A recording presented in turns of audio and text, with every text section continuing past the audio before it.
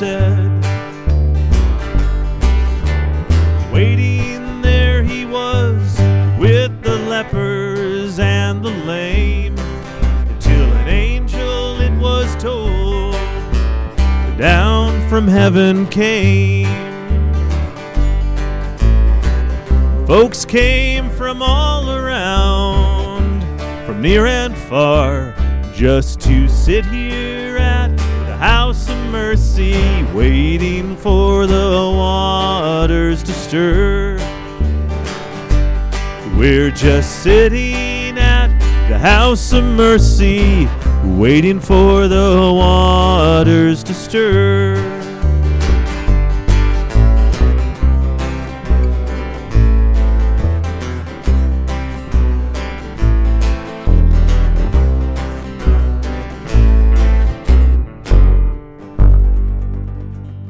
We must have got it wrong. The world is unraveling. Such a mad, mad reckoning. The world is unraveling. I mean, to state the obvious. Yes, it does seem so. But it's good to see all of you here at the House of Mercy, the fourth Sunday of Easter. If you're visiting, thank you so much for coming and welcome. If you're a mother or you celebrate this day, happy Mother's Day to you all. Yeah, and I guess from now on out, Mother's Day, we celebrate that the Supreme Court gets to decide who's a mother. Yeah. So that's fun. Yes, so much fun. I want to point out that you can follow along the order of services in the hymn book on page 3, and you can also find it on your phone at houseofmercy.org. It's there on the website as well. Absolutely. Hey, let's say hello to Mercy Machine. So good to see you here. We did a deep dive through the hymnal, and we do have a bit of a complaint. All the hymns about mothers involve death in the hymnal. So we just want to point that out. So we will not be singing any dead mother hymns today to celebrate Mother's Day. Sorry if you're disappointed. Along those lines, I'd like to apologize for my sermon to come, too. Uh-oh. Should we put some dead mother hymns back in? It might help ease things. Well, yeah, not sad about that.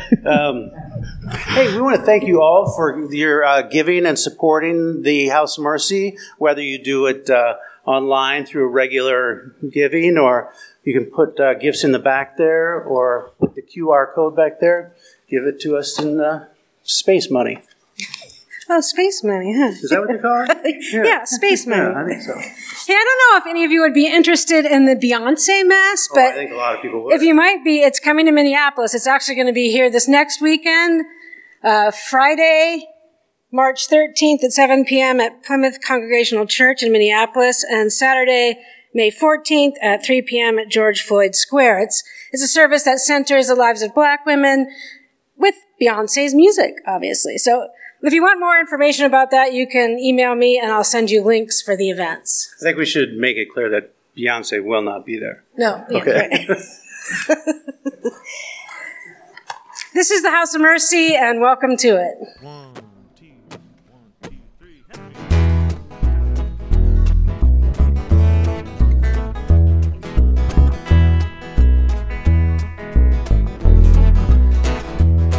Not my brother, not my sister, but it's me, oh Lord, standing in the need of prayer. And not my brother, not my sister, but it's me, oh Lord, standing in the need of prayer.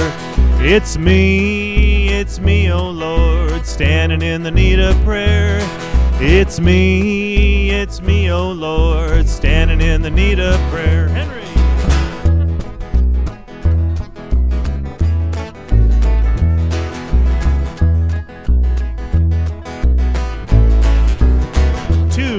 Not the preacher, but me, oh Lord, standing in the need of prayer. And not my father nor my mother, but it's me, oh Lord, standing in the need of prayer. It's me, oh Lord, standing in the need of prayer. It's me, oh Lord, standing in the need of prayer. One more time. 2.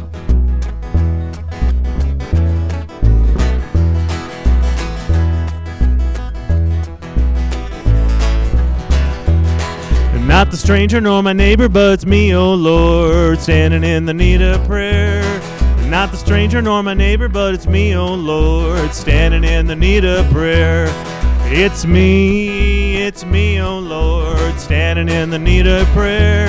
It's me, oh Lord, standing in the need of prayer. One more time. It's me, oh Lord, standing in the need of prayer.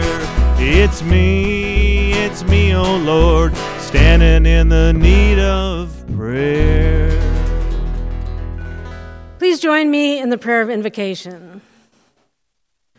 God of mercy, we are not blameless. Sometimes we are not even very good. Our motives are mixed. We judge, we fail to love, we buy food wrapped in plastic. And still, you like to be with us, all around us, no matter how careless we are. You never quit liking us. May we feel the love and learn to be more like you. Amen. May the peace of Christ be with you. I invite you to join me now in the prayers of community. I'll end each prayer petition with God in your mercy, and I invite you to respond, hear our prayer. Let's pray. God of mercy, if you can help to dissolve hate, disdain, and meanness in the world and in ourselves, we pray that you will. It rolls out so readily, so pervasively, for righteous causes, for self-protection, because we fear our own status. Somehow we seem to love to hate. May we cease to be fueled by this energy. We don't have that much time. May we be consumed by love instead. God, in your mercy. God of mercy, make us aware in a moment by moment, or at least hour to hour, at least once a day, how thoroughly the earth nurtures us, giving us what we need to live: water, sun, food, and then flowers and green on top of that. May we be grateful and treat the earth well in return and recognize the urgency involved. God, in your mercy. God of mercy, being a mother alters one's life and one's body and one's being in the world. We pray for your blessing and your sustenance and your tender mercies for mothers. When they feel depleted and exhausted, feed them and help them feel strong in the knowledge of the enormity of what they have done. We pray for mothers all over the world who watch their children suffer or who have lost children. Help them bear it somehow. We pray for those who are estranged from their mothers, who have been hurt by their mothers. We pray for those who have lost their mothers. We pray for women who do not choose to be mothers. We pray that the world will continue to be open to all the many paths women choose or find themselves on. We pray for an equitable world that respects, honors, and does not abuse women. God, in your mercy. We pray for those having to navigate the healthcare system because they have COVID or any number of afflictions, who have to make decisions and process difficult information. We pray for those being treated for cancer, for the best possible outcomes, for as much peace as possible in the process, for Maria and for Steve. Be with them and heal them. God, in your mercy. We pray for those who are struggling with depression, that there might be something to ease the darkness. God, in your mercy. Fill us with gratitude. Remind us of what it is to be alive. Bring light to the darkness as we sit for a moment in silence.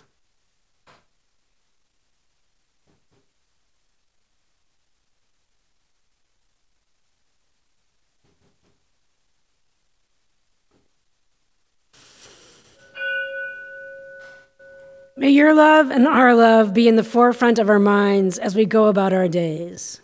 Amen. To Canaan's land I'm on my way, where the soul of man never dies. My darkest night will turn to day, where the soul of man never dies. Dear friends, there'll be no sad farewells, there'll be no tear-dimmed eyes, where all is peace and joy and love, and the soul of man never dies.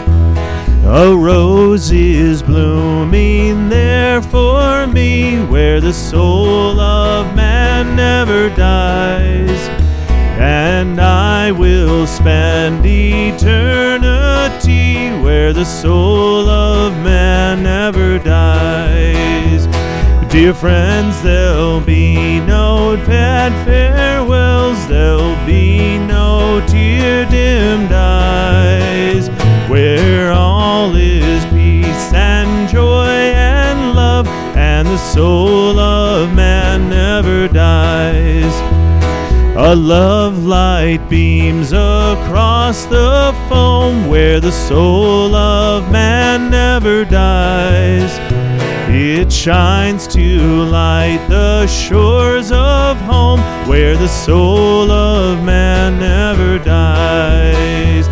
Dear friends, there'll be no sad farewells, there'll be no tear-dimmed eyes, where all is peace and joy and love, and the soul of man never dies. Verse 5, here we go. I'm on my way to that fair land, where the soul of man never dies, where there will be no parting hand, and the soul of man never dies. Dear friends, there'll be no sad farewells, there'll be no tear-dimmed eyes, where all is peace and joy and love, and the soul of man never dies. Dear friends, there'll be no sad farewells, there'll be no tear-dimmed eyes, where all is peace and joy and love, and the soul of man never dies. The scripture reading for tonight is from the book of Genesis, chapter 23, verses 1 through 20. Sarah lived 127 years. This was the length of Sarah's life.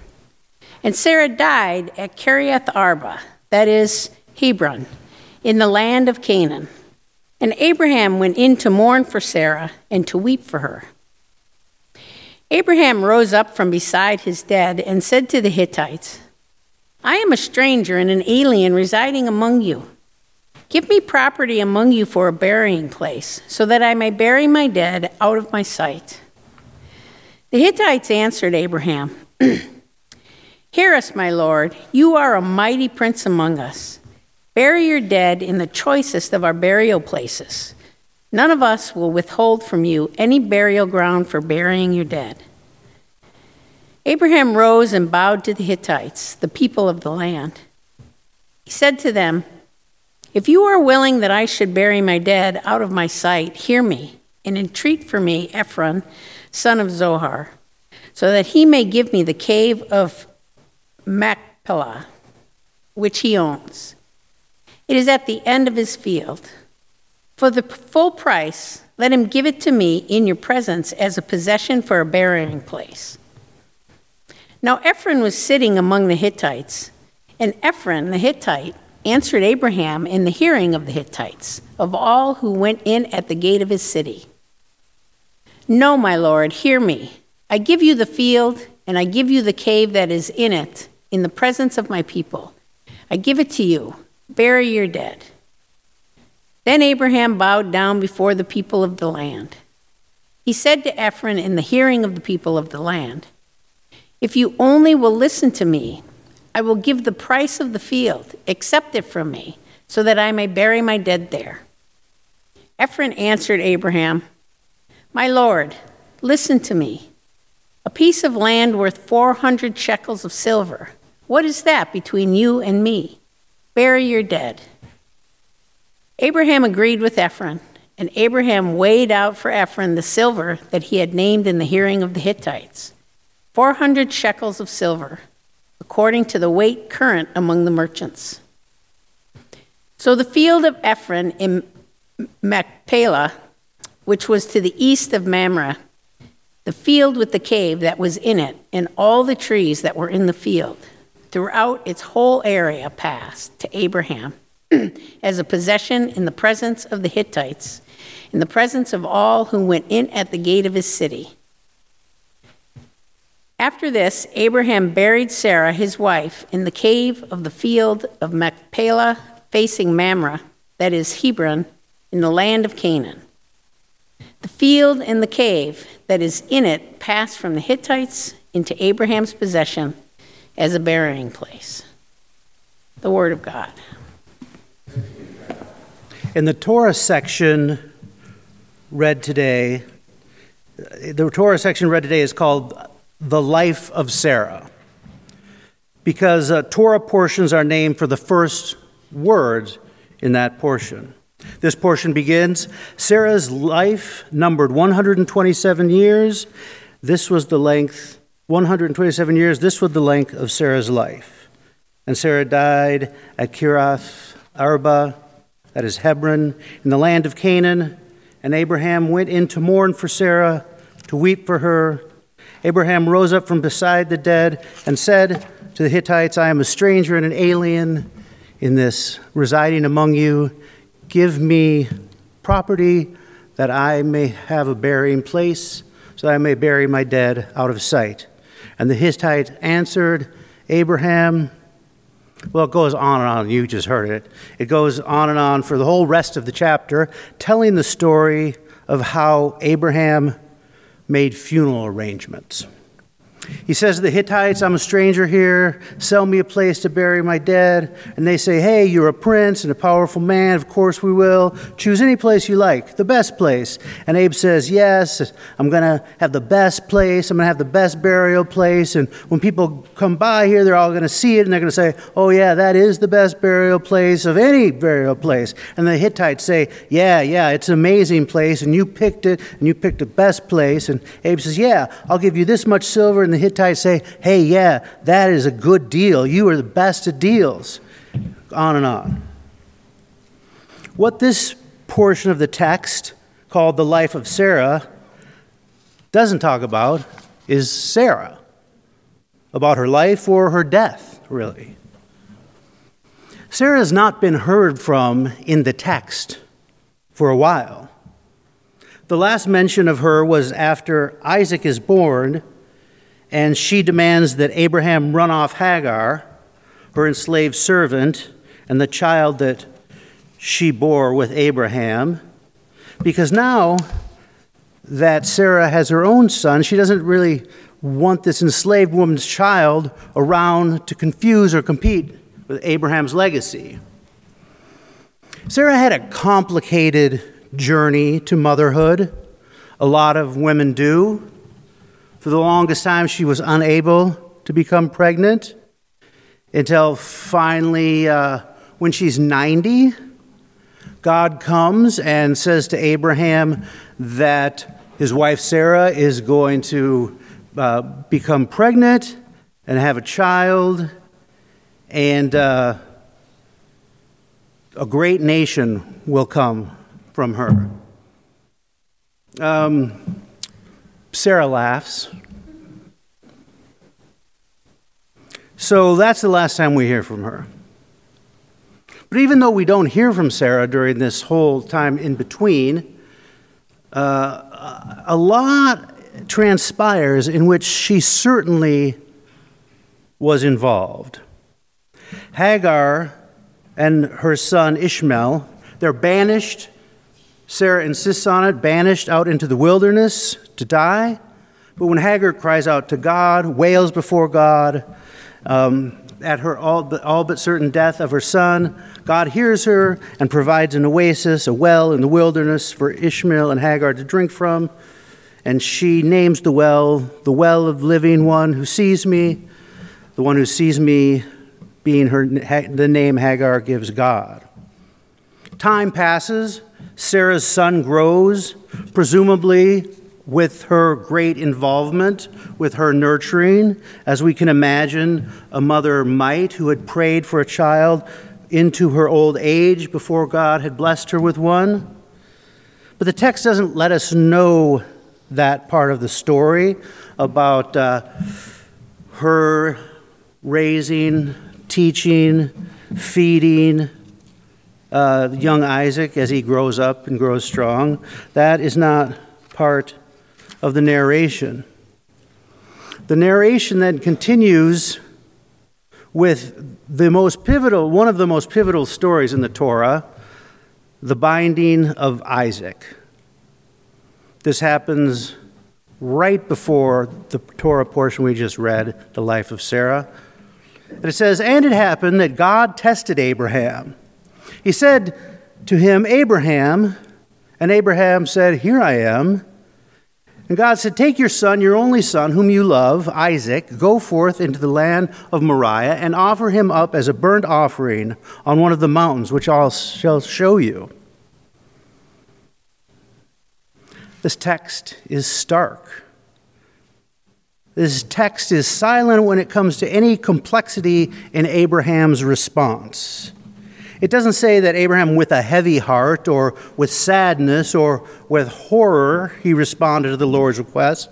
Only that he rose in the morning and saddled his donkey and took 2 young boy servants with him and Isaac his son, and he split the wood for the offering and brought a knife for the sacrifice. It's a well-known story, obviously. Abraham takes Sarah's only son to the mountain, builds a pyre with wood, binds the hand and feet of Sarah's son, and lifts the knife to satisfy God's request that he sacrifice the boy Isaac. But before Abraham can bring the knife down, an angel stills his hand, and God provides a ram to sacrifice in the place of Sarah's son. And then the text continues. Abraham then returned to his servant boys, and they got up and they traveled to Beersheba, and Abraham settled in Beersheba. Then we get back to Sarah. Then we hear about Sarah. The text we read today, our Mother's Day scripture. Sarah's life numbered 127 years. This was the length of Sarah's life. The text holds Sarah silent after she sends Hagar and Abraham's son Ishmael out into the wilderness to die. The text holds Sarah silent when God calls Abraham to take her only son and make him a blood sacrifice. The text holds Sarah silent on Abraham's seemingly uncomplicated, unhesitating willingness to kill her only child. Silent when Abraham returns. Silent. The text does not mention her until it mentions her death. To the ancient rabbis, this much significant silence must be screaming something. Rashi comments that the death of Sarah is narrated directly after the Akedah, the binding of Isaac, because as a result of the news of the Akedah that her son had been fated for slaughter and had been all but slaughtered, at this news she gave up the ghost. Her soul flew away and she died. Where is Sarah's voice in this story? It's not that she had never had one. When God tells Abraham that Sarah will have a child, she hears it. she laughs. She questions it. She says, at my age, she's a little cynical even. But Abraham, no, he's the one that's always been the blind faith guy, in the relationship, the gung-ho. But Sarah's questioning. She's not afraid. There are many stories that the ancient rabbis tell to fill this silence. There's a whole Midrashic tradition that considers Sarah the real victim of this binding and near sacrifice of Isaac, that she is the life that is sacrificed by this event. Her death is the result of God's demand that Abraham sacrifice her son, and Abraham's unhesitant willingness to do so. There is one old story the rabbis tell that says that God came and stood outside the place where Abraham and Sarah were sleeping. And God called to Abraham in a hushed voice so he wouldn't wake Sarah. And Abraham, he said. And Abraham replied in a hushed voice also, here I am. And God said, take your son, your only son Isaac, whom you love, to Mount Moriah, and offer him to me as a burnt offering and a sacrifice.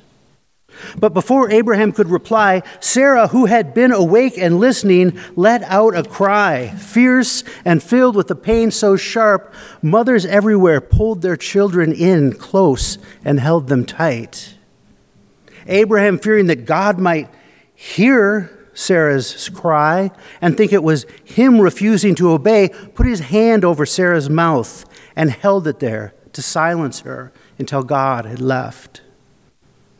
But when he removed his hand, she continued to wail, to call out for God to return and listen to her answer. She cried out to Isaac, wake up, run from your fathers and your gods. They will kill you. Abraham was full of fear and desperate to keep Sarah quiet so that God would not hear her. He saw near to the place they slept a large ball of wool that Sarah had spun. And he took the ball of wool and he forced it into Sarah's mouth so that no matter how long she cried, her voice would not be heard. By then it was early morning. Abraham gathered up the wood and the knife and took Isaac and left. When he had returned, he found Sarah there, lying, no longer crying out. The ball of wool had slipped into her throat, and he only saw the end bit. It was clear that she was not breathing.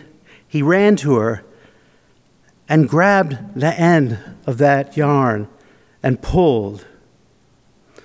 But what he did not know is that the other end of that ball of wool had made its way down her throat, through her heart, through her womb, out of her, and down into the ground, until it went to the center of the earth and attached it to that ball at the core.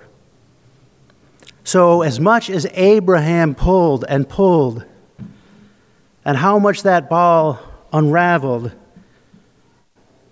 he did not know that underneath, that the world was unraveling and would continue to unravel as long as her voice went unheard.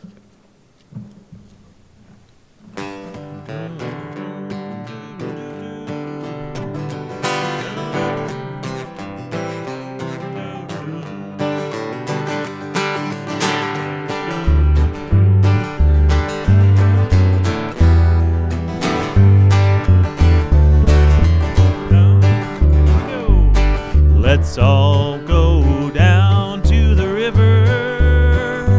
There's a man who's walking on the water. Come along with me.